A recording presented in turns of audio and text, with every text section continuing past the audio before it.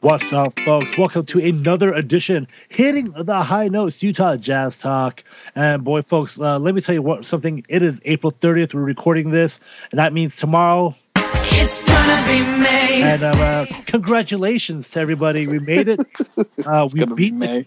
Yes, we beat coronavirus. COVID-19 is out of here. Everything can go back to normal. You've done it all, folks. Let's get everything started. Let's play basketball at Disney World. It's an exciting time, and I'm here with Mr. Go the Distance 49 himself, Jared Barker. What's up, man? Oh, nothing. I just learned that we're sponsored by Justin Timberlake. It's gonna be May. All that I do, got enough for you.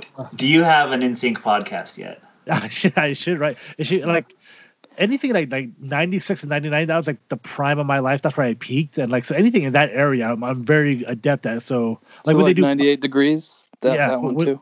Yeah, right. Well, kids, they were right at the end. Or O-Town. O-Town, man. That's when O-Town, that's when boy bands were dying. You know. Yeah, I know. They were like the first of the dying boy band. Yeah, for sure. But, they came late to the party. Yes, I they did have some. Is that the one where they were singing the bowling alley, or was that somebody else? I can't remember. Oh, like 5, I think. I think there was 5. Anyway, you heard his voice. We're bringing him back. He was on our Corona Draft special. Mr. Jarom Moore. What's up, Jarom? Hey, nothing. I always break podcast protocol because I just can't not talk. Oh, man, that's all right. That's perfectly fine. We talk a lot on this podcast. Yeah, I can't miss opportunities to gently rib who.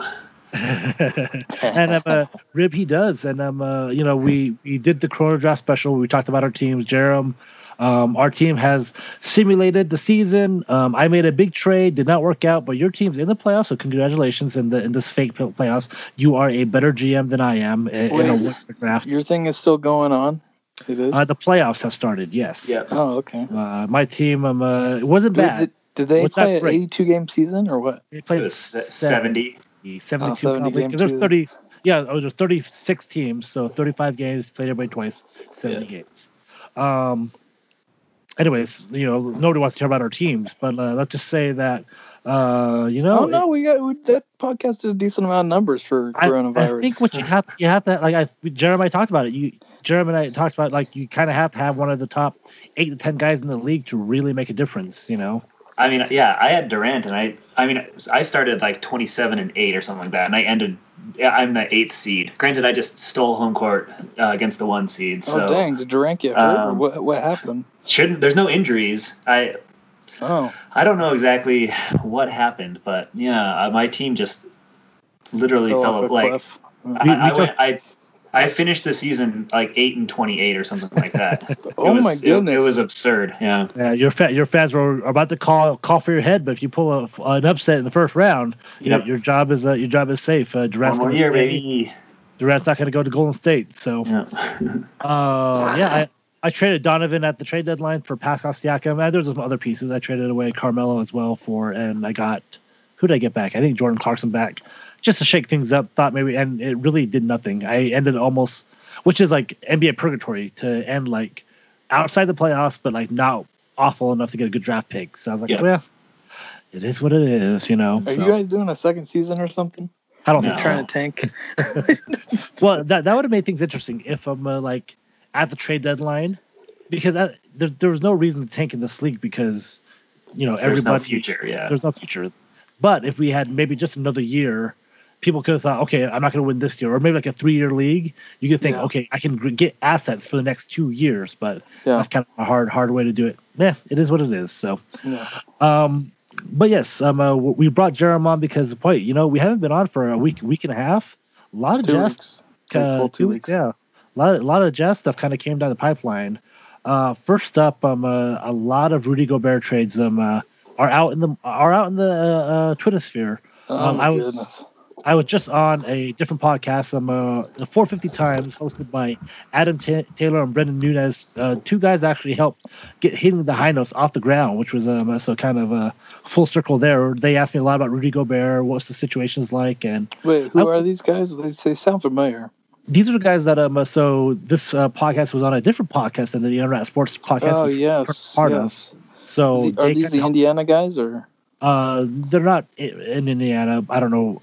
No, but which podcast do they run? Is what I'm asking. It's called the 450 Times right now. They do a lot of podcasts. 450 Times. So some of the things I brought up in the Rudy Gobert stuff was, first of all, I had to explain the TIFF and where I felt we were as a fan base, and I said, you know what, hey, there's a small rift between Rudy and Donovan. Let's no denying it anymore, but rifts does not mean things are going to blow up. So let's slow down and everything.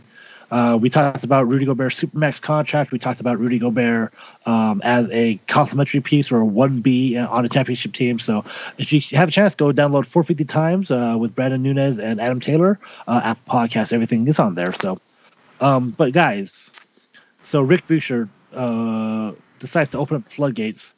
He's a hack. I'm just getting that out there right now. He's a hack. I'm serious. Rudy Gobert. Have you seen some of the other stuff he reports? I'm just saying.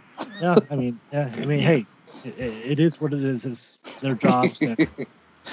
I'm not here to comment on that. I'm just here to talk about what has been put out in the world.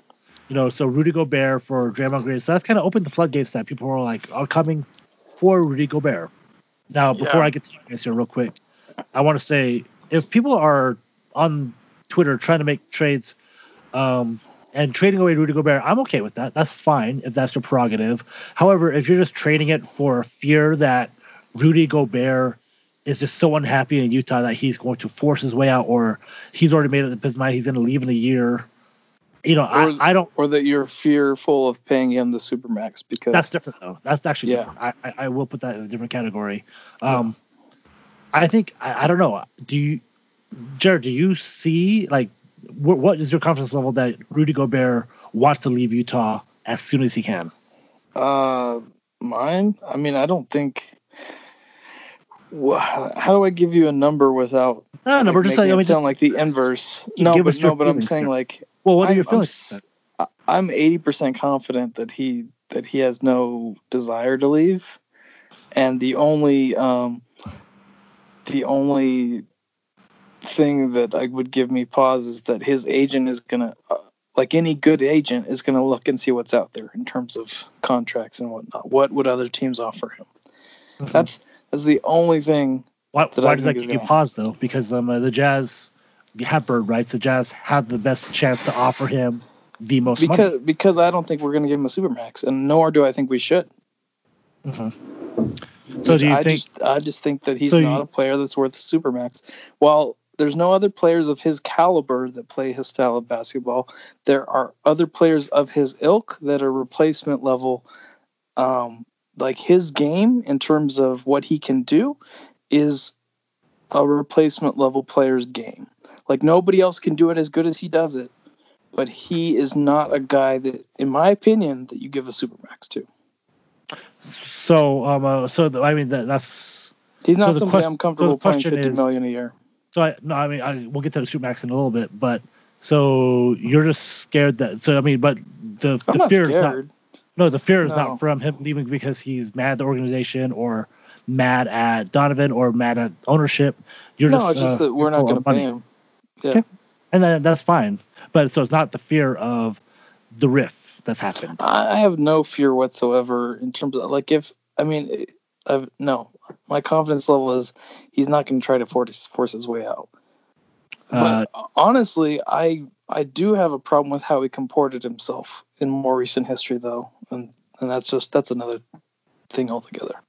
And Jarom, do you? I mean, because I'll be honest, I was wrong about Gordon Hayward. I thought Gordon had built a pretty good life in Utah. Thought he had saw this team really build from the ground up. I thought he wanted to be part of that, and I was wrong. I didn't see the signs at the time. In retrospect, I can see the things that I missed, and I don't know. Jarom, am I not seeing it correctly, or do you think there is legit fear that Rudy Gobert is now just ready to leave after this year? I don't.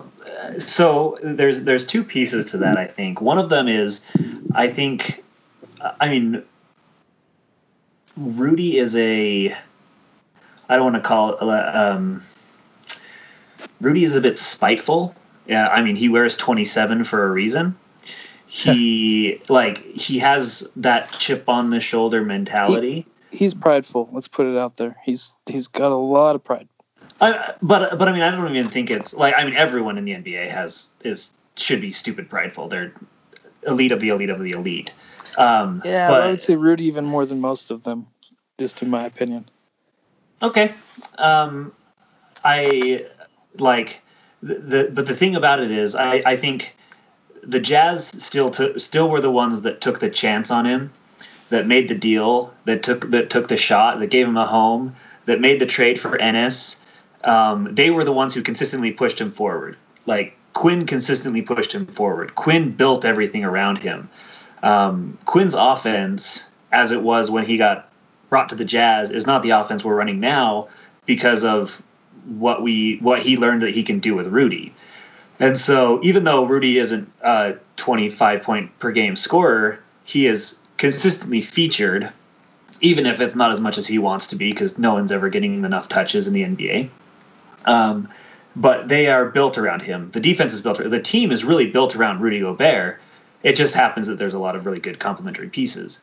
It's hard to see that a team is built around you and want to walk away when you have that pride or that chip on your shoulder like Rudy. It's like, I built this team. Why would I go somewhere else that is, I'm going to walk in and I have to be, Jag, just some guy, and hope that I fit in with him. That being said, when Rudy was getting slammed by coronavirus things, Woj just blasted him. It's easy to look at the Jazz's silence as damning, as something that you're like, yeah, like they didn't say, hey, Rudy did X, Y, Z. They just were complete radio silent. And again, that's that same thing where you go, well, maybe this team doesn't have my back, and it's where I am. Right. And I've talked about that too. And I mean, so I guess to sum up, and for all three of us, we're not really scared that he's going to leave. I mean, there are a little bit of signs that he might leave in a year. He might have spitefulness, but as of right now, as of today, there's no reason to panic about the rift that we're hearing about Rudy, and he's not going to try to force his way out or just up and leave. We don't have that evidence yet. We feel that we don't have the evidence yet. Again, right. I was wrong about Gordon Hayward, but now if we're, I have a question then. So if to give the opposing the opposing camp their day in court, so to speak, to give them voice. I mean, the fan base, like we talked about with John Kuhn before, there is reason for pause. I mean, you've got the Gordon Hayward, spurring the Jazz, and it's like, oh, everybody, it's like you thought who. A lot of people didn't think he was going to leave. They were like, oh, the team's built around him. Of course he's not going to leave. They've given him all this love, all this opportunity. They've really helped him develop into an all-star. Of course he wants to stay. And then he goes on a 3. I mean, as soon as he announced that he wants to do a little tour, that gave me a little pause. I'm like, maybe he doesn't want to stay. So I started preparing myself for him leaving. And then, when he walked it back and everything like that, I mean, I don't want to make this about Hayward, but it's like, if he hadn't walked it back, I don't think it would have hurt people as much. But the fact that it got out there and it leaked, and then he denied it and lied about it. I mean, because let's face it, he lied about it. Let's say this is sort of like the Gordon Hayward situation. Yeah. Right now, at worst, it's 50-50, right? Like, if you told me that the chances of Rudy Gobert wanting to leave, I mean, the most I would give you is it's at least 50-50 that he wants to leave versus he wants to stay. I'd say 50-50 is absolutely fair for the opposing camp. And they feel like a 50-50 chance is, that's not worth, playing around with. I can definitely see people wanting to, and to me, Rudy as a player, he fits Eastern Conference basketball in general a little bit better, because I think that having a dominant center is going to be a bigger deal getting you to the Eastern Conference Finals than getting you to the Western Conference Finals. Yeah. So I guess the problem is that like as a front office, as Dennis Lindsay and Justin Zanuck, like if your gut feeling is that it's 50-50 that he's going to leave, you can either say, and this would be, I think, a panic move, like, all right, go out there and try to find the worst offer, or like just go find offers, not just listen to offers, but like really actively push offers out there saying, hey, right. And that I believe that's not the right way to go. I mean, if you're Justin Zanuck and Dennis Lindsay, or let's say if I was GM, and I've already mentioned how I'm not a great GM, I say, all right, what can we do to make sure Rudy Gobert is happy to be here and that we can get him back without having to like if someone offers a really good trade, as a good GM, as a good front office, you're going to at least listen to the offer and work with that. But I don't know, going out there, you want to be a buyer, you don't want to be the seller in this situation, I guess. Yeah, because it's like if you look at the Enes Kanter trade, for example, look at that. The Jazz lost so much leverage and maybe could have gotten more out of Kanter if he didn't come out publicly and say, I don't want to be here anymore. Right, and so that's an NS problem, and that's and so if Rudy does want to leave and he keeps it quiet, then I think that is a courtesy to the Jazz that he would, just in my opinion, because I think that there's the professional respect there, the fact that the Jazz really believed in him and helped him develop into what he is. I would think that that's something he would do. But if not, then, I don't know. It's believing and developing. When I always hear those, I always think Gordon Hayward still. So, it just haunts me. But Jarom, in what world or what type of players would you get back, saying that you have to sell Rudy at maybe 80 cents to the dollar? If it comes to that, do you have any ideas of what players you'd want to get back to help this Jazz team move forward without doing a complete rebuild? Oh, I don't know. So sorry. That's well. So see, is there something from the Warriors, Draymond, Rudy base that would interest you? Is there something else on the Warriors that they can give you that'd be like, all right, that's enough for Rudy Gobert? The Warriors wouldn't want Rudy. I don't think they'd be interested. I don't think there's anything. I mean, that's a rumor out there. I just threw that one because I saw the rumor out there. I mean, just say the Warriors. So, I don't think there's anything. The thing is, I think if you sell Rudy, I think you're punting on a season or two. You're rebuilding into a Donovan Mitchell as your point guard, and you're building around that. And so, I mean. Just like looking at random things, like it would have to be players. Like, I mean, I would look for draft picks in the next year or two.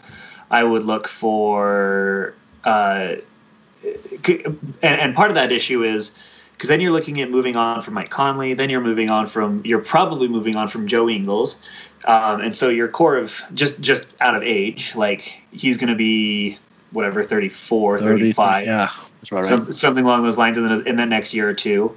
And so you're how are you replacing it's not like how are you replacing Rudy, it's how are you replacing Rudy how are you rebuilding the team? Oh and Bogey and probably Joe and what does the thing want to be? And like we want to be the Warriors or we want to be the Yeah. And I like exactly what you want shooting, or you basically want probably fringe lotto players from the last year or two who just haven't been able to get a chance. Something like you look at the Porzingis trade, Kristaps, and I mean it seems like the Mavericks won that one, but the swing is what you're looking for. If Dennis Smith turns into an all-star, then you go, okay, that's a different trade. It just so happened that Dennis Smith was really not very good. Yeah. But that's kind of what you're looking for that Rudy Gobert trade. In my plus opinion, he went to someone who's a year plus away. Plus, he went to a not developmentally focused organization who really can't help point guards get better. Yes. So another trade that was on line today was Jarrett Allen, Spencer Dinwiddie, and Chris LeVert. So some young players, which again fit that Donovan timeline. Jared Allen, actually a pretty young center in his own right. That'd be a way to rebuild on the fly if you trade with the Nets and then you give the core of Dinwiddie, Donovan, LeVert, and Allen a couple years to kind of get back to where it is. So if you do trade, I think you're right. If you do trade for Gobert, yeah, you're right. Lottery type talent, guys that are young that can develop. Jared even messaged me about that Nets trade. So you like that trade? I do. I like that trade because I like the young players we get back, and I think that it gives us a chance to to see something and try to grow into a different team. It gives us more ball handle. Well, I mean, the thing is, the only problem with that trade I would see is that it seems like we have a glut of ball handlers now, and that would give us another glut of ball handlers. So. Well, I mean, it's also one thing that if that move is made in the offseason, other moves could be made to clear that stuff up too. So yeah, absolutely. So for me to entertain Rudy Gobert trade ideas, it's got to come out of not of the fear that he's just going to spurn the Jazz and the Jazz should panic now and get what they can. If it comes from okay, hey, Rudy's coming up, let's see what the market's going to offer him. If someone offers him a max contract, will us offering him a max contract make a difference? When I say us, I mean the Jazz. Is he going to be offended if the Jazz don't offer him a supermax? Stuff like that. So we'll have that conversation. In a little bit when we talk about Rudy Gobert supermax. But we'll have that conversation when we get to it, I should say.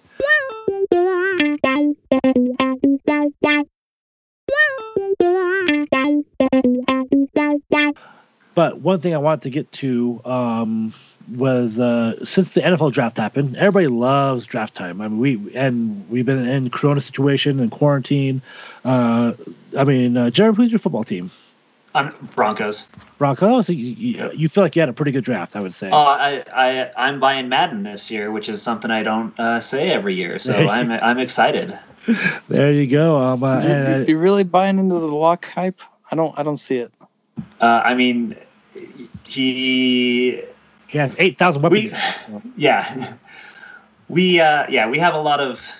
I mean, there's a lot to like about Drew Lock. You can go back to Missouri. I mean, you can go back to the fact that quarterbacks who do well are typically from SEC schools who are not power schools, and that checks right. Drew Lock because you're living with worse talent. And I mean, there's definitely questions about Lock, but I just feel like there's a lot of people that are all in on him, and I'm like, I mean, what did you see last year that made you decide? Oh yeah, he's my franchise quarterback. I'm like, yeah, I would give it a couple more years to go all in on Drew Lock. Well, I just think that there's some people that are way ahead of the curve. I mean, if you're a fan, why not just go all in?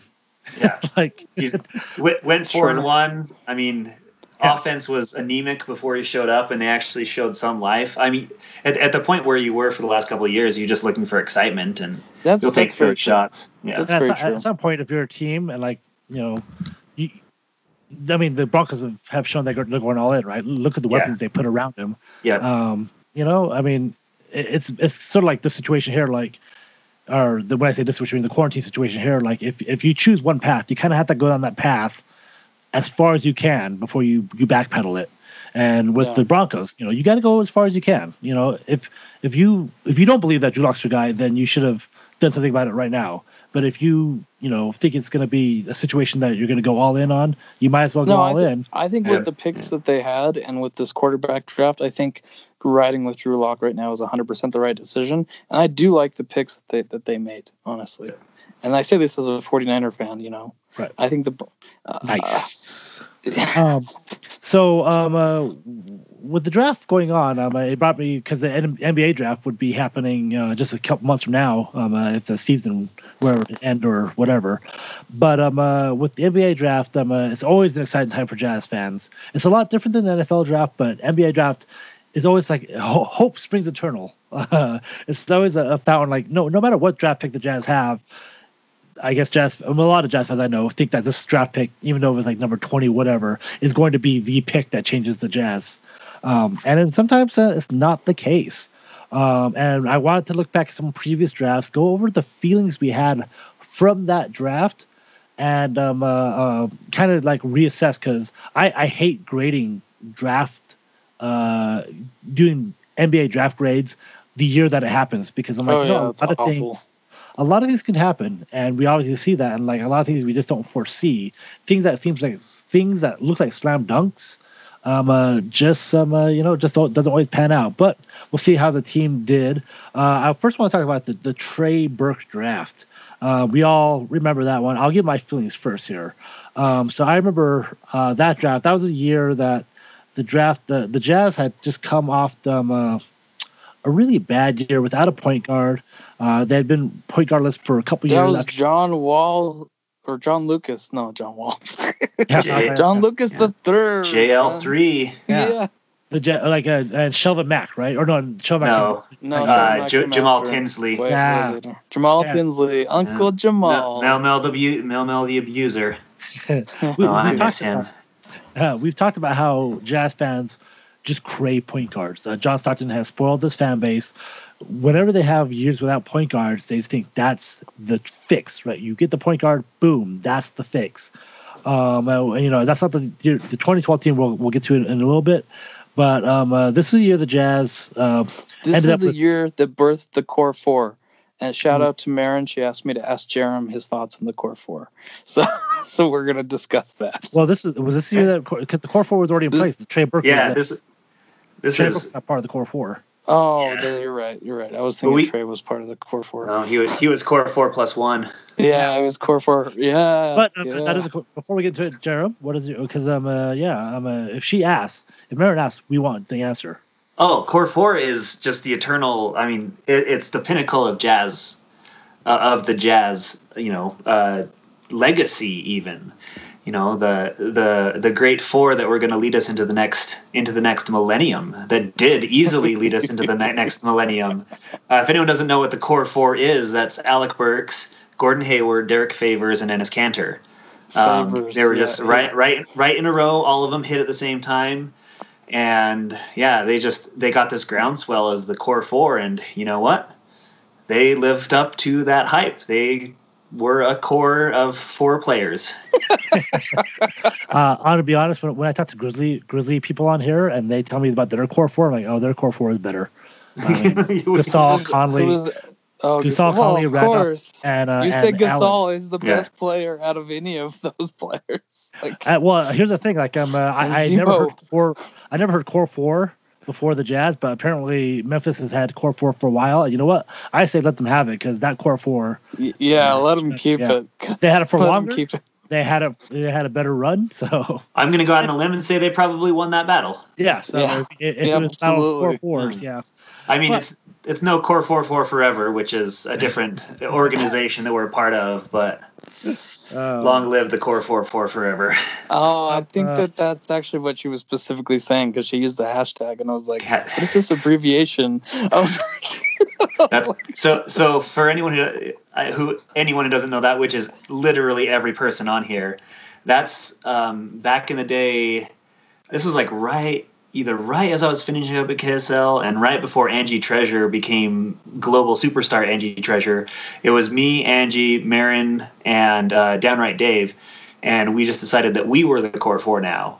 And so we became the core 4, and so we came up with hashtag core 4 forever, and that is our team name. We are the core 4 forever. I'm gonna use that for my next pub quiz. Perfect. Who was the core 4 forever? Yeah. Not the core 4.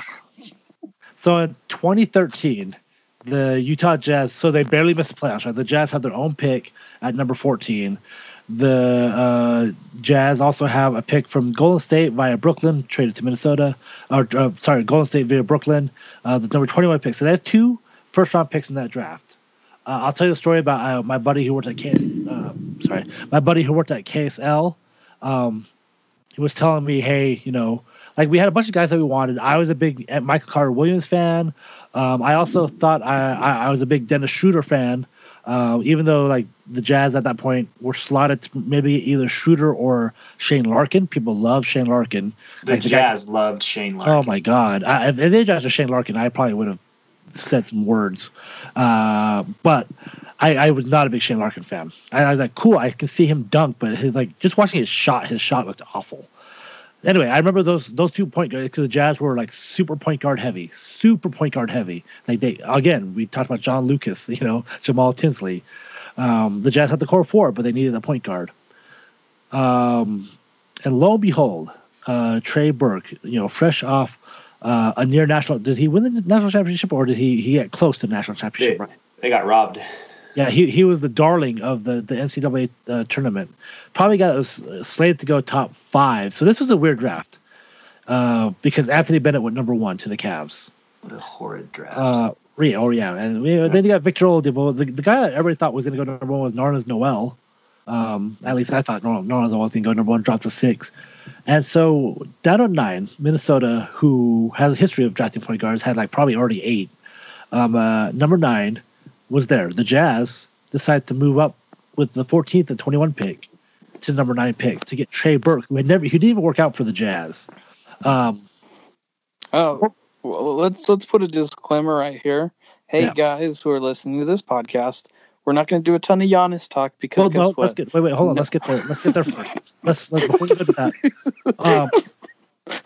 Trey Burke, so again, the darling of the NCAA tournament, point guard, guy that got buckets, first point guard off the board. It was between him and MCW. What were you guys' thoughts, Jarom? What were your thoughts about the Jazz drafting? Yeah, you said you have receipts, so. I worked at KSL at that time, so I wrote a whole bunch of different things, and I had my 30-name draft board of like, hey, here's all the players that the Jazz are looking at. And I actually had C.J. McCollum above Trey Burke because Trey Burke. It wasn't necessarily because I thought C.J. McCollum was better at that point, but it was because I thought the Jazz actually liked C.J. McCollum more than they liked Trey Burke. They brought in McCollum. But yeah, that was so. Tony Parks, who worked, or who was David? Yeah, I know. Love me some Tony Parks. Being in the jazz room, we were in the Zions Bank Center while that was happening, and I remember him giving a fist pump because he's a huge Michigan Wolverine fan, and I remember David Locke being huge on this pick. I mean, I'll admit I was all in on the Trey Burke bandwagon. I thought he had the thing. Yeah, we didn't boo him, so we knew it was going to be a miss, though. That makes sense. Oh, we need to boo more. Yeah, I had. It's magic. That's why we boo at games. It makes sense. I'm just kidding. I remember talking. Yeah, I remember talking about different things regarding him. But yeah, I honestly didn't think Trey Burke was going to fall. No one really did. Like literally, the Jazz didn't think they were going to fall until Kevin O'Connor. It was a weird draft. Kevin O'Connor got a phone call at like number 4, and someone was like, "Hey, this is how this trade's going to fall through. Trey Burke's going to be there at 8, 9, 10." And so then he went, "Okay, well, let's make this deal." I think it was actually Dennis Lindsey's first GM draft. I'm not sure. I think so too because I remember giving Dennis Lindsey, like, because Kevin O'Connor drafts always bugged the hell out of me, and so I was like, oh my god, Dennis Lindsey's Isn't that the one where Lindsey only had like 50% control though, and O'Connor kind of had okay. So so Trey, and I heard that Corbin wanted Trey, if I'm not mistaken. Yeah, I mean, Corbin was huge on Trey. Go ahead, Jerome. I was just gonna say I was really excited. I thought he had the thing, and. I was the week after that happened, because I actually didn't do a ton of study on Trey Burke because I legitimately thought there was no way that the Jazz were going to get him. So I did study on C.J. McCollum. I did a lot of 14 range study, but I was like, I had watched him in March Madness and I knew him, but it was like, oh, holy crap, we got Trey Burke. And then I started digging into just highlights after highlights, and I was like, man, this is what this guy brings. if he can, like, if this can turn into this, you know, if what he does here can turn into what he does in the NBA, he's going to be like that good. If like I thought he had obviously a little bit of defensive deficiencies. I did not think he had the defensive deficiencies that he ended up having. I mean, no one did, obviously, but he seemed like he had burst. He seemed like he had movement. He seemed like he had all these things. And so, I mean, I was excited. I thought he was an answer. Yeah. And again, this was so, you said about CJ McCollum. I know that Matthew L., who worked with you at KSL as well, was a huge CJ McCollum fan. But also the Jazz, again, core 4 had Alec Burks at the same position. And, CJ was, came from came from Lehigh, was a big scorer, but was lacking a lot of other stuff, but was a great scorer. Yep. So let's say that CJ McCollum is higher on the Jazz board, right? Trey Burke, is there. They get that phone call and everything. And do you think that draft pick was based on need? Because the Jazz, again, were point guard deficient, and they decided to go with the player they needed versus the player they had ranked higher? Well, I think on my board I had McCollum above him because I just didn't assume. I think I'm going to have to go find my journal from back then, but I'm like 90% sure that Trey Burke was like their second guy on their board behind. I'm trying to remember, but I actually think behind Oladipo. He was like I know that Ty fought for him, but O'Connor and Lindsay were in on him. Like he was their top point guard, I know for sure, and I'm pretty sure he was like, because you run through everyone else on the list. He was above Bennett, Porter. I actually don't know where Porter was on that. He was above Cody Zeller, Alex Len, Nerlens Noel, and Ben. Actually, maybe Nerlens Noel was higher, but he was right in that like top 3 players on their board total. So yeah, I mean. And obviously, trade didn't work out. And I remember thinking, "Wow, Dennis Lindsay turned a late lottery pick and a mid or early 20s pick into Trey Burke," and I thought that was amazing because Trey Burke again was supposed to be top 4 pick for somebody out there, and he fell to 9. Jazz needed a point guard. It seemed like a slam dunk at the time. This is gonna work. Boom, Jazz did it. I mean, really, like out of those 4 point guards on the list, Burke, MCW. Shooter and at least they didn't pick Shane Larkin, at least Trey Burke was still in the league. Yeah, Shane Larkin. Shooter would have been interesting if the Jazz had kept their picks. I know that. Go ahead.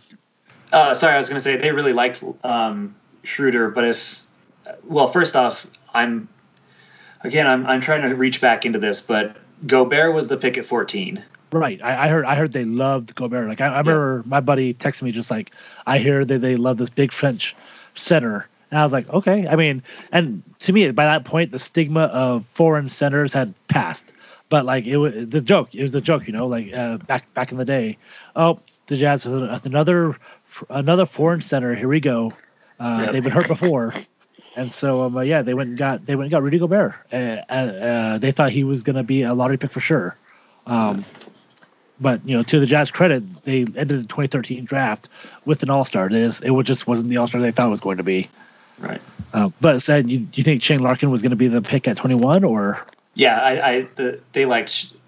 I don't know if as the whole, but if Walt Perrin, who holds a lot of sway, had his way, it would have been Shane Larkin. I guess not. I mean, looking back at the actual draft order, Larkin got picked at 18. Right. So, you would think the Jazz, if they liked Larkin enough, they probably would have traded up because I don't think because Atlanta, they didn't care enough. They took Schroeder and Larkin right back to back. That's right. And they traded him. So and I think they traded him right away to somebody. Dallas or something. Dallas. That sounds right. Yeah. And so anyway, so it. What I'm trying to say is this makes me wonder about Walt Perrin. I'm like, really, Walt? Come on, man. I guess that's my point. Is that sometimes you hit the nail on the head, but they had 2 picks right there. One was gonna be Rudy Gobert. One was gonna be Shane Larkin. I mean, if you go 50-50 in a draft, if you go 50-50 in all your draft, you're probably doing really well because draft picks are just so hard to hit. Yep. Yeah, they are. Especially a draft like that, because it was a bad draft. Oh yeah, you seriously you look back at it, and after the three, which is Giannis, Rudy, and Oladipo, the next best player is. Well, C.J. McCollum is right there. Oh yeah, sorry, McCollum. I guess after the 4. Steven Adams maybe 5. Yep. Yeah. But I mean, Steven Adams another, because that was the trade for James Harden, right? Like Steven Adams is great, but they gave up James Harden to get Steven Adams, and so another one of those like weird just draft day things. Like, Steven Adams is great, but they lost James Harden because of that trade. Yeah. And so, like as Jared mentioned, Giannis going at 15, and it's one of the things that, like, yes, Giannis was there when the Jazz could have picked. Jarom, I don't remember any Giannis talk around that draft for the Jazz. Do you remember Giannis? There was no Giannis talk from anyone. No, yeah, no one.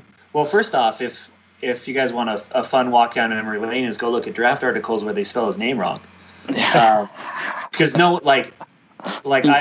I spent time trying to find out what his name was, and it wasn't. Like they would add D's and add P's and add N's.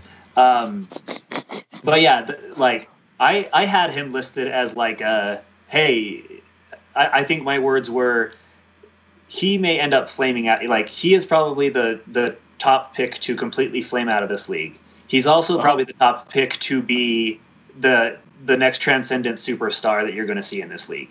Like, if you actually said that, that's amazing. Let me hold on. Let me. He's the ultimate like high ceiling. This is low floor player.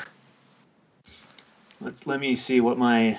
Because at the time, he was just a really raw, like just like super. Oh yeah, he was super raw. That's the only thing I remember about him. Right, is that he was this raw athletic talent. Which is why guys like Dante Exum were there. We'll talk about Dante Exum probably after this, but like another time that the Jazz, super point guard needy, had just gone through transition, not had a point guard. Dante Exum falls to them. And the Jazz do pretty well in draft picks when they're not forced to take point guards because of need. Yep. Yeah. But my Giannis story is at Dallas. I know that I've heard the stories, this anecdote that the Mavericks brass really loved Giannis, really loved him, but they traded him back because they wanted to have that little bit extra money. So they went from 13 looks down to 18 or 16. Because they wanted to save money so they could offer Dwight Howard a max contract in the offseason. That's a good story. Yeah, because that would be. Yeah, that's such a Dallas move. I know. That sucks. They were always trying to clear space for somebody. Yeah, Dwight. Dwight. Yes. DeAndre Jordan. Yeah. Jeez. Hopefully they've learned their lesson by now. Actually, hopefully not, because I don't want them to be. So are there some? I had some other names of draft picks that Jazz fans were like really, really on board with. First one I mentioned to you guys is Morris Almond. I do not understand the love for Morris Almond. Because he could score in the D League. I mean, he could score in college, right? The guy was just and again. We're talking about like when the Jazz draft for need, like when I feel like drafting for need is not a great, because the Jazz drafted in 2000. There was a 25th pick. Everybody thought that Morris Almond was going to come in, be a starting shooting guard, and just light up the world just shooting. As a 25th pick, you should never think that about them. You should hope that they're going to stick. How did I start this segment? That's true. That is exactly how you draft picks, right? I know. You're saying Jazz fans are always like, he's going to save us. Any fan, like, if you had the last pick of the first round, I'd be like, oh my God, this guy could be the next Jimmy Butler, So the only families that have legitimate claim to like believing stuff like that were the Spurs, because they made all those late picks that like seemingly turned to gold. And maybe that's just like development or just drafting guys that fit their system to do things that Tim and Tony and Manu needed them to do, and they had a very stable system for them to do that, and that's my guess is why those guys like DeJuan Blair what was he? Early second round pick, played 3 really good years with the Spurs, and then never was heard from again. So, is there any draft pick that's like more common that you guys remember? Like, oh, really excited about this guy, really, and then just never panned out. Let's see.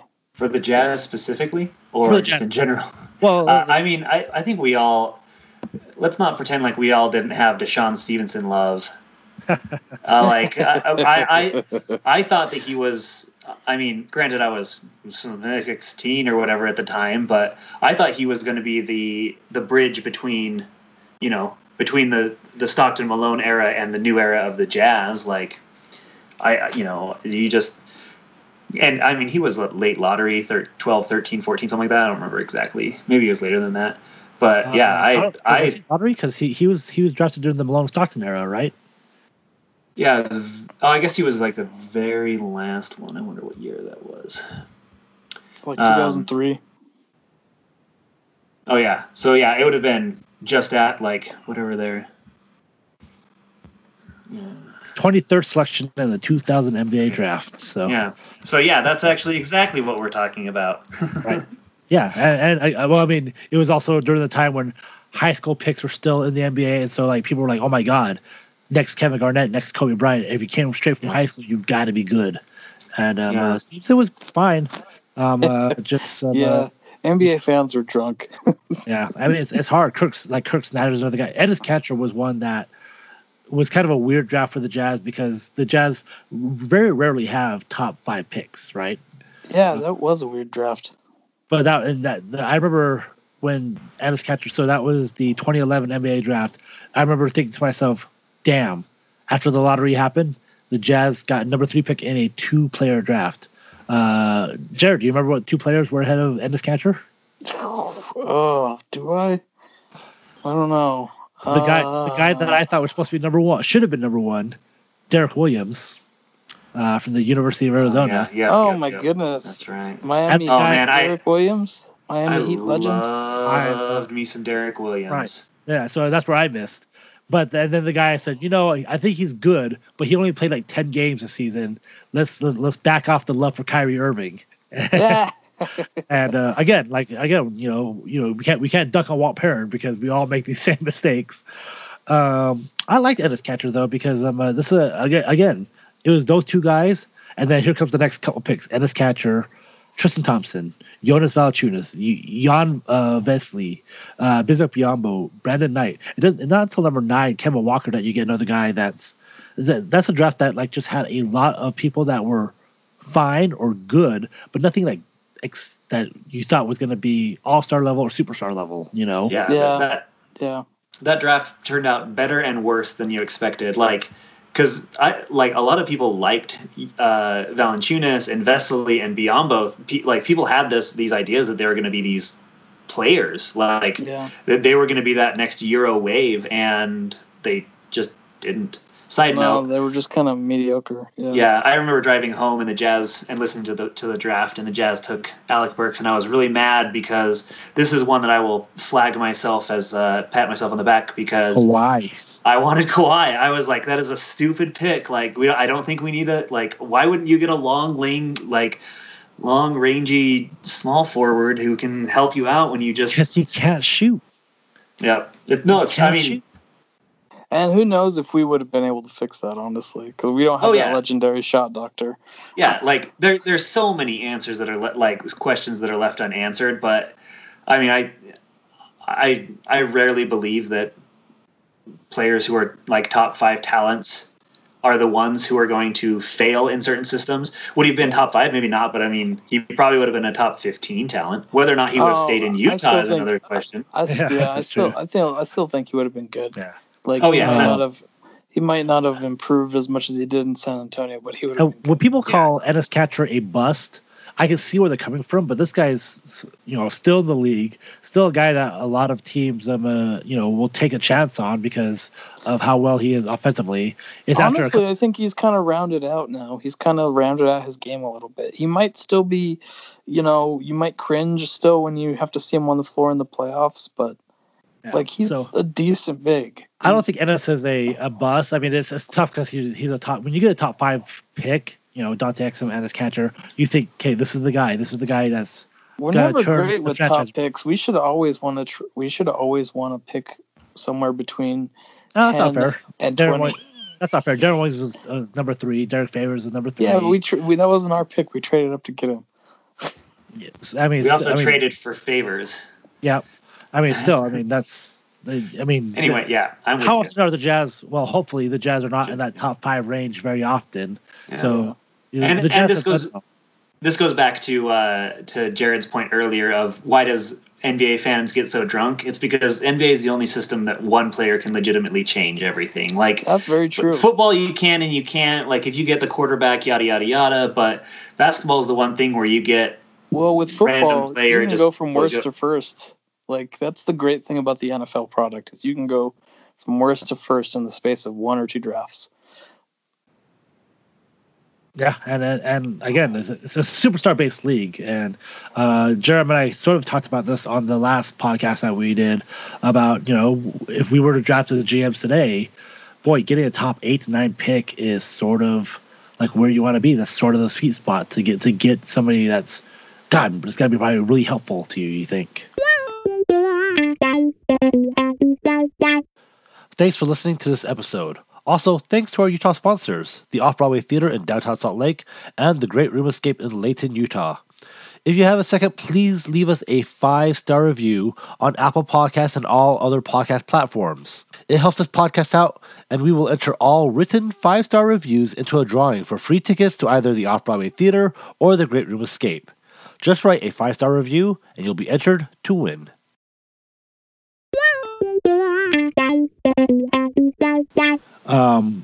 As we finish up today, Jarom, what have you been up to? The quarantine's ending, man. What's the first thing you're gonna do? I am going to the optometrist and buy glasses. Oh, nice. I have put that off for so long. I literally made an appointment. Like I've talked about this with my wife for 3 years or something like that. And wow, that's way too long. My glasses are so old. Like I have new contacts because I rarely wear my glasses. Like it just at night, so I don't care that much. But yeah, like I've talked about this for so long, and so finally I pull the trigger. I get an appointment with the optometrist, and that's the week everything gets shut down. So, so yeah, that's the first thing. And I'm going to take my baby to the zoo. I think those are the 2 things. Yeah. There you go. I mentioned this. Like I think everybody or most men want to get haircuts right now, and my restaurant's opening up May 1st, so tomorrow. I don't know how comfortable I feel about going and serving a half-capacity full restaurant. So I wonder how like hairdressers, hairstylists, barbers feel about having customers come in and them working out. I don't know. It's a very weird world. Like I don't want to force them to work if they don't want to. Well, I'm pretty sure that people can't be forced. Like they could quit, but I mean, you got to put food on the table, though. That's sort of that's sort of being forced. Like if you quit, then you don't qualify for unemployment. You don't qualify. Yeah, you are being forced back. It's true. It's rough. If your job is open up and you have to go back to work, you have to go back to work. So it is. It is kind of rough. I would have to agree with you. You got to juggle. There's a lot of stuff to juggle. So yeah. So when I say people are being forced back to work, people are being forced back to work. Before we get hello, Jarom. So we've been doing this like retro jazz thing where we're kind of looking back at some teams, doing what we kind of did with the draft there. So we're talking about the 05-06 team. So we talked about Darren Williams being drafted, right? This was, first of all, how did the Jazz get Darren Williams? You remember that? Like how crazy that was to get that draft pick? I will be honest. I was gone for this. Oh, Jared, what's gone? Yeah, and so I remember a lot of talk about it, but all my earliest memories of Darren were coming back and him being very, very good for the Jazz. So I'm not an expert on this specific one. Yeah. All right. Well, let me give you guys a little history here about that draft. Number one. Okay. So the Jazz had the 6th pick, and God, I feel like I don't know, 24th pick or so. So the 6th pick was from somebody. I wish I remember who it was. I'll look at it right now. But the Jazz also had their own pick, which is, again, Jazz very good at what they do. They never had. So the Jazz. Actually, so this was the year the Jazz. Wasn't that the Nets pick from forever and ever and ever, or the Knicks? Right. No, the Nets pick. Yeah, the Nets pick. Yeah. So, no, the Knicks pick was Hayward. Yeah. Yeah, this was the Nets for whoever that. The Jazz again had a really rough year before. 2 years ago they had like barely missed playoffs, but the next year Boozer gets hurt. Kerr plays really well, but the Jazz are running, this point guard system. Wasn't the 6th pick their pick? Because they were like only won 26 games or something. Right. So the Jazz were actually the 6th pick. You're right. The Jazz were actually the 6th pick. The later pick was the later pick was, I can't find it, but anyway, the Jazz had a later first round pick. Oh, it was from Dallas actually. Oh, the Keon Clark trade, I want to say. Anyway. Oh, okay. So Dallas had the 27th pick and the 6th pick. This is a weird draft because the Jazz, again, needed a point guard, and they had 2 of them on the board: Darren Williams, Chris Paul. Andrew Bogut was number 1. He had the height. The Bucks, saw his defense, really liked that. They took Andrew Bogut. That's fine. Marvin Williams, a guy that at North Carolina didn't even start, goes to the Hawks because they comped him to like Tracy McGrady. Thought he had that same athleticism. So at number 3 is Portland. I don't know what happened. I don't know how it happened. The Jazz were able to trade up from number 6 and trade away the 27th pick. It cost them the 27th pick to move up 3 spots into a top 3 pick. Because I told Jared this last week. Raymond Felton was probably the guy the Jazz were going to get because Darren and Chris Paul were probably going to go. The Jazz told Darren Williams instead of Chris Paul. They liked his height. They liked him that he could run the pick and roll. Chris Paul was, they were probably 1A, 1B in that draft. And so the Jazz get Darren Williams that year. Again, that was a Kevin O'Connor draft. That was probably the best move he's ever made in his career. That year, the Jazz. Agreed. He never did anything good besides that. I mean, the Jazz had a rough year because Darren Williams didn't even start for most of the season. It was kind of sad because like Darren was a surly guy, number 1. This is like probably the beginning of the end of the Sloan-Darren relationship because Sloan historically was not a guy that gave rookies a lot of minutes. This was no exception. Darren Williams, even though it was probably the best rookie they've had in since Karl Malone, they still like benched him. I can't remember who they had in front of him. I'm going to look at it right now, but the Jazz were still not great, but you could tell that the Jazz were getting there. The Jazz that year, excuse me, I should have had this pulled up already. The Jazz that year, after going 26-56 the year before, finished 41-41. Like they had a really good end of the year. But the thing is that for most of the year, Andre Owens, the captain of Crunch, Milt Palacio was starting in front of it. Was Palacio, Keith McLeod, Darren Williams. And boy, that team. Milt Palacio. The captain of Crunch. Remember the captain of Crunch? No, were you guys not there for that?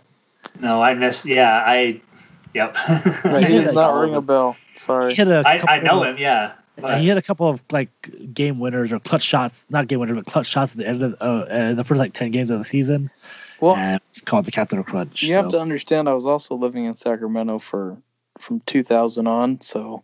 Like my jazz knowledge is spotty from 2000 to 2007. This team was just interesting. It's better when I was stateside, but yeah, the Jazz from this time was just nice because the Jazz had shown improvement. The Jazz with Darren Williams, like they had a future. Like okay, this guy could be something. The Jazz didn't know, or the Jazz fans didn't really know because they didn't get to see it unleashed until the very next year. I remember that summer reading a story about how Darren went down to Gonzaga, Washington, and hung out with John Stockton for like a week to figure out how to run the system better. And the next year came out just roaring because that was the year the Jazz went to the Western Conference Finals, were first in the Northwest Division. So, that team basically it planted the seeds for the next team that went to the West Conference, the last Jazz team that went to the Western Conference Finals. So, that was just a long history about that 05-06 team. So what are your thoughts about Darren Williams, Jarom? I think, people know him surly. I think he's just an immature kid. Like, he had a desire to do things his own way. And I think Jazz, like, we look back now and we kind of mock, the Chris Paul versus Darren thing. Well, it was real. Like, first off. Right. Like, there were times when Darren was simply a better player than Chris Paul was.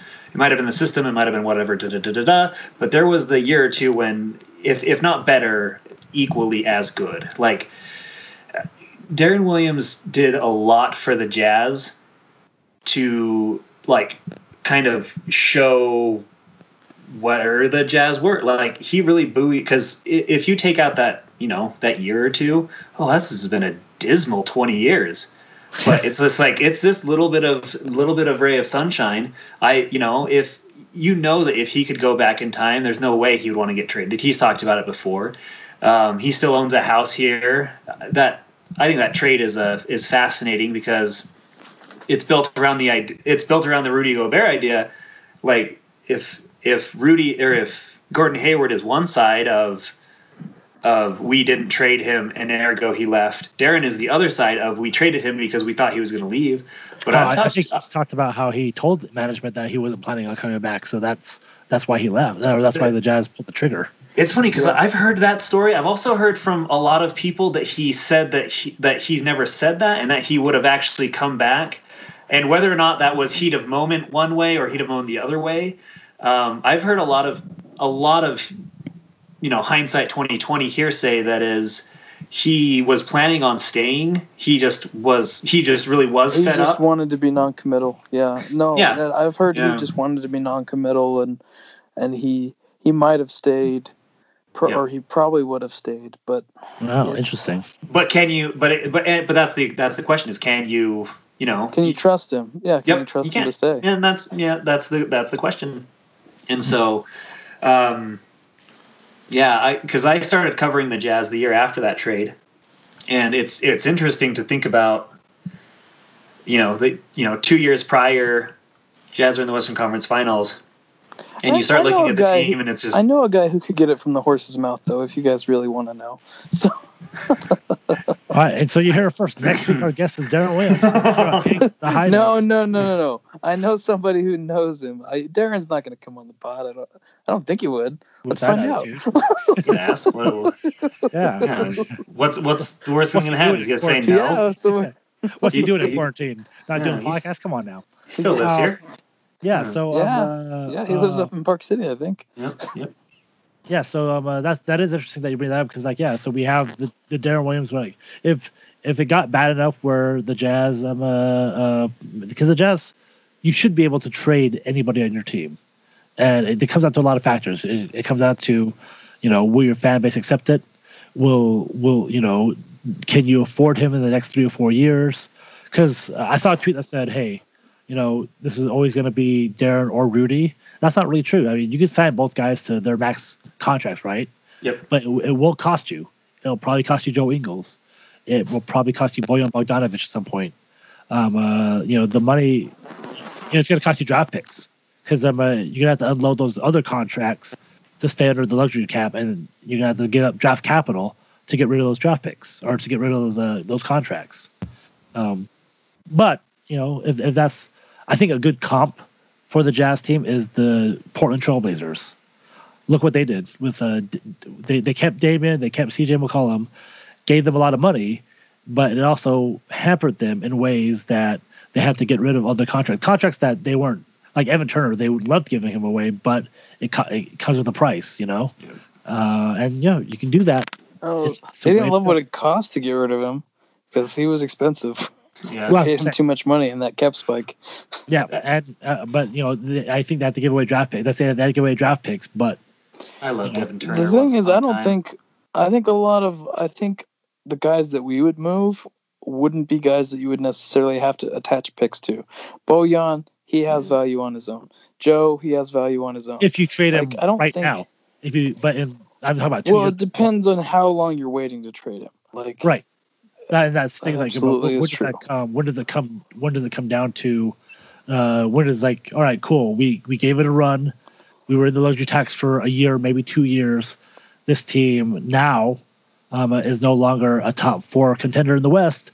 They're we're a fringe playoff team in the Jazz are a fringe playoff team in the West. Well, now you got to make moves. My question would be: is how are you sure that you have to give those guys away right now? You've got Conley coming off the books. I'm not saying right now. I'm saying it's no. But I mean, like, even down the line, like, what are you projecting? Who are you signing that you filled out your cap sheet? Well, I mean, you've got Joe Ingles on his extension.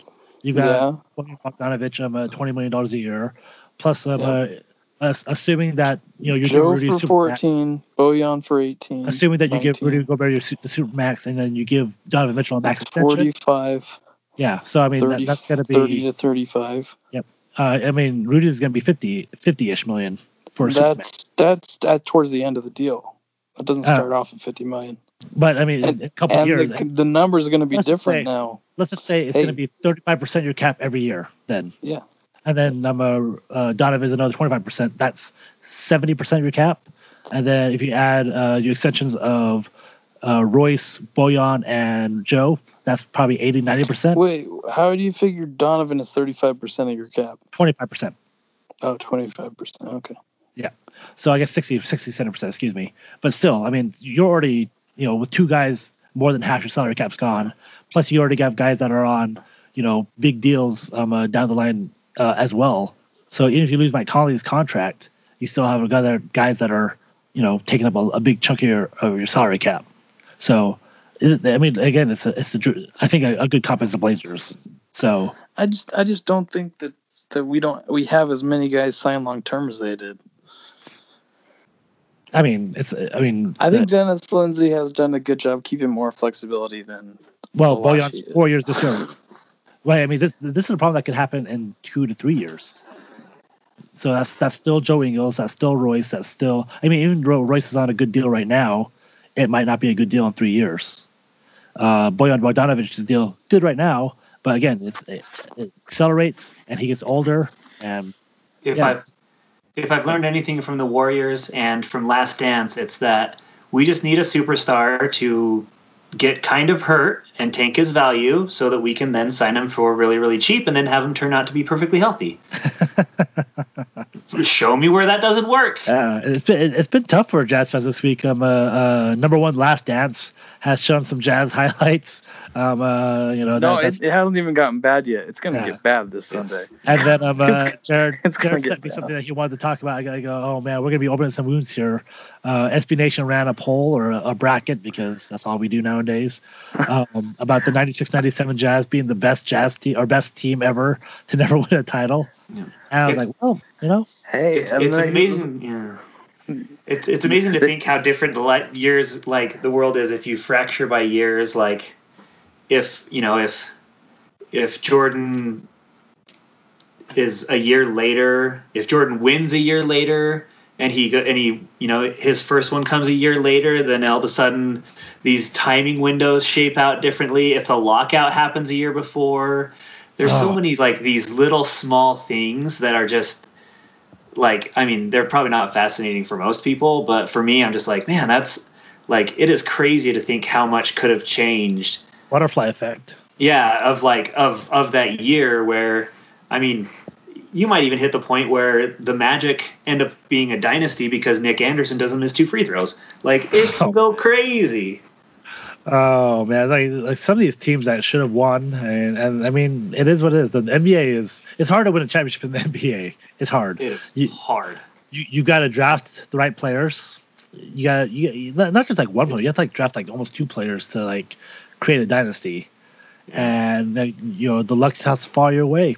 And sometimes it's just like you can do everything right, and you can still just not win it all. Like you can do every right move in the front office. Draft the right guys, pick up the right players, give out the right amount of money, and it's a 1 in 30 crapshoot every year. And and you can run into a team where the Warriors just get Kevin Durant. Like, yeah, right. Like what are you supposed to do there? you punt until 3 years later and try then, which is what the Jazz did. Mm-hmm. My buddy, we got force punted though because of freaking Hayward. Well, I mean, hey, it is what it is. He was like, "Oh no, the Warriors gonna be too strong. I'm going to Boston." I don't blame him. You know, like I do. How can you not? Because you got to do what's best for you to secure the bag. And if he could have secured he would have had more money here. Well, then again, okay, you're right. He wouldn't have got that stupid League of Legends commercial. You're right. I mean, in Boston, because I said at the time, if you go to Boston, you have a better chance of making multiple All-Star games as you would if you were on the Jazz. And how many has he made since then? How many All-Star games has he made? Yeah, you're right. Him breaking his leg, come on, dude. Like, get off that now. Sucks to suck. No, come on. But hey, I mean, he has his 1 year that is lost to injury. How many has he had besides that? He's been fine. I think he's been fine. But but he hasn't made any All-Star games. Right. I think the logic is there that going to the East was a better chance of making multiple All-Star games. As soon as LeBron left the East, Hayward will probably he's that you guys know Job from. Do they call him Job in that show? I can't remember. Gob, whatever. Arrested Development. Yep, I made Job. a huge mistake. Job. Yeah, I think he's. But I mean, again, it's a lot of things. He wanted to play for Brad Stevens, and again, I think it's fine what he did. It sucks that he put. Sure, it is fine, but it hasn't worked out that well for him. Like, I think it's worked just fine. He's made a lot of money. He's had some pretty good stats. He plays on a really good team. He's been to the playoffs multiple times, so I don't see why it hasn't been fine. Well, he had to deal with. I wouldn't want to been on that team, with that cancer team with Kyrie, where everybody hated each other. That sucks. I wouldn't have wanted that. Well, I mean, he still made playoffs. His stats are fine. He's had a very good year this year. He's been okay this year. Yeah, he's been decent this year.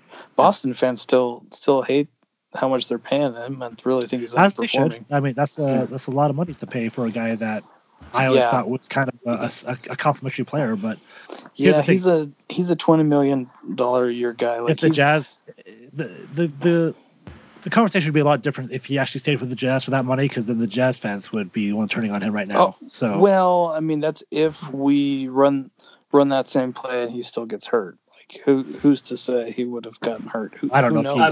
I mean, that's the play they literally took from us. Like, I know, but I also think that Kyrie really made a bad read, and that was not a good time to throw that pass. But I think the thing is that, like, what we're seeing from Hayward now is kind of who he is. Like, he's never the alpha male gonna be your lead dog type guy. I think he's very good. I know he would have definitely had to.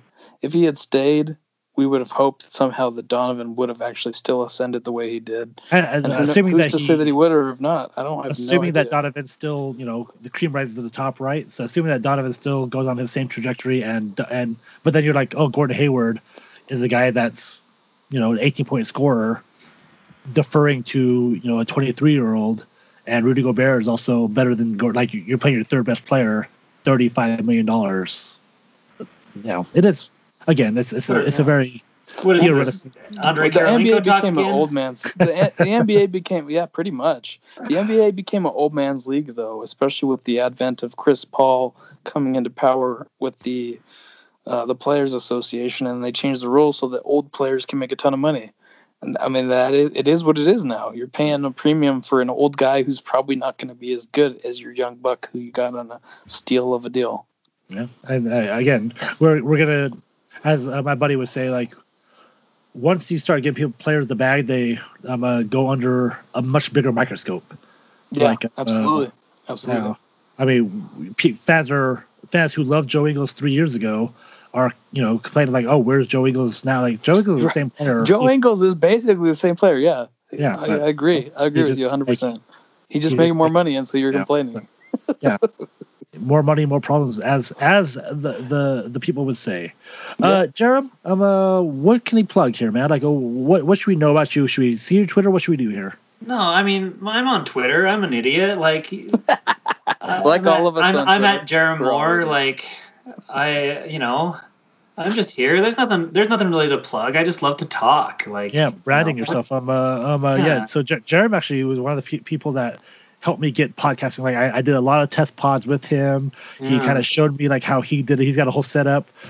We did our last podcast where he was the only one on video. It was weird. I'm so glad he had pants on, so that was cool.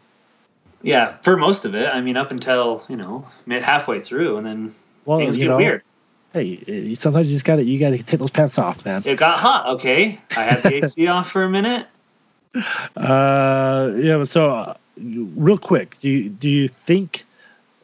Do you hear that the NBA might come back and play at Disney World? It was a Keith Smart NBA idea. Heard it. Yeah. Do I think it's going to happen? Yes. Interesting. That's interesting. Jared, how about you? I think, I really do think that the NBA has a strong chance of coming back. Just because I don't know if they're going to do Disney World or because I think they kind of poo-pooed the Vegas idea, especially with the way that the mayor of Las Vegas was saying all kinds of stupid stuff. Well, at least he's not the mayor of New York. Yeah. But so I mean, it's an interesting idea. I know that Keith Smart NBA wrote about like a month ago, saying how Disney World has the facilities to take care of that. So, did you guys see the jokes about the Lopez brothers? Like, they'd be on Disney rides, so it's like DMP, Disney World. It'll be interesting to see because we got to see if the NBA come back and get a preseason in and get something. And what we really want to see is that the Jazz get back together and play like they like each other again. Something that we haven't seen in more than the COVID-19 era. So we just hope to see that again. Hope that fixes stuff. So Jarom, what was the draft pick that you thought was going to really hit? Didn't have to be Jazz. Reggie Bullock is my. That's right. Yeah, I will. That is my like flag planted. I mean, Derek Williams is another one, but I think everyone was on that bandwagon. Reggie Bullock was someone that I just like. I didn't think he was going to be a top 10 player or anything like that, but I legitimately thought that he was going to become a like better Tony Allen, basically. Like I thought he was going to become elite 3-and-D of just like. Again, that like I don't know, third or fourth best player on championship teams. That's like you go guard the best player. Also, you're shooting 42% from the three. Go for it. I was just 100% on board with him, and I mean he's still playing. Yeah, he's had a pretty solid career. But I mean he's kind of slowed down earlier than I thought he would. Yeah. Yeah. My flag player was Derek Williams. I really thought it was a mistake not to take it number one. I saw him play at University of Arizona. Thought the kid had all the tools, athleticism. Oh man, I thought Derek Williams was going to be. I do remember seeing an Arizona game or something, and you're right. He had that athleticism. He was lighting the world on fire. Yeah, thought for sure he was going to be like the guy. He just really didn't pan out. We know Walt Perrin's flag player is Shane Larkin. Jared Barker, do you have a flag player? Do I have a flag player? You said, yeah, a guy that you from that draft that we talked about. No, not just any draft. Like any NBA player, you're like, all right, this is the guy. This is going to be something. I'm trying to think. I think I had. Let me see. Oh, I liked Hizonja back when Spencer and I were kind of big on him, and then he's became less than nothing. So. Yeah, I thought Kevin Walker was going to be what Trey Burke was. I also messed on Kevin Walker really badly. Don't draft him. That guy's too small to do anything. Wrong. Well, defensively, yeah, he is kind of. Yeah, well, sometimes you can be a defensive. He's like a proto. Well, he's like a proto Trey. Whatever his name is, Lana Trey. Yeah, Trey. Yeah, there you go, Trey Young. Yeah. Yep. All right, Jarom. I think your game is playing right now. Go to Twitch. Go watch your game. Good luck in the. I think I actually won. So, there you go. So I'm 2-1. Yeah. the fake NBA 2K playoffs. Mm-hmm. So did you guys make up like fake teams for this? Like you made your own team name and everything? Should have, yeah. Designed your own jerseys? No, so that's the thing is that McCade had to make all these ones, and to his credit, he made 36 different teams and stuff, and put it all together. That's something like if you told me to do that, I don't care how much quarantine time I have, I'm not doing that. Yeah, but, I wouldn't have done that. I would have asked everybody to design their own team stuff and send it or something. Yeah. But that's the problem. It's not like it's on Xbox, so like I guess if you had Xbox, you have an Xbox, if you're a PS4 guy. Yeah, so like you could have done that kind of, but like even then it would have been kind of hard. So. Good job, McCade, if you're listening. Good job on putting that together. Guys, thanks for joining us. I'm glad you guys. This is a long episode, but we haven't talked in a while. A lot of Jazz stuff's coming down. Hopefully, the NBA gets back soon. I say it every episode, but we need it. Are you guys ready for Last Dance episodes 5 and 6? Yeah. Oh man, that's gonna be. I wonder how much of the Jazz stuff we're gonna get into these next couple.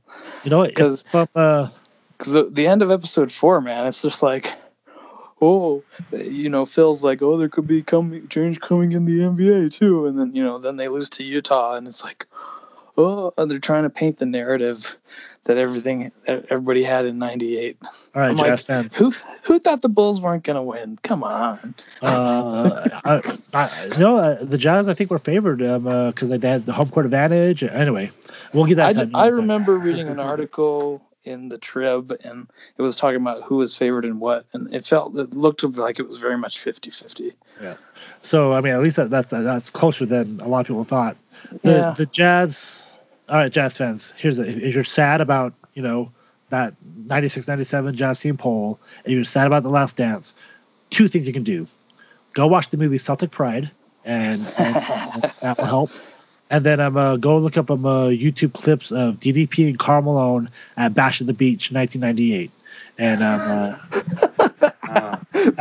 was that versus Rodman? Yeah, Rodman. Do you remember hearing have you guys heard that Rodman interview that he wouldn't take his shirt off, and why he wouldn't take his shirt off? Because Karl was so jacked. Made him look right.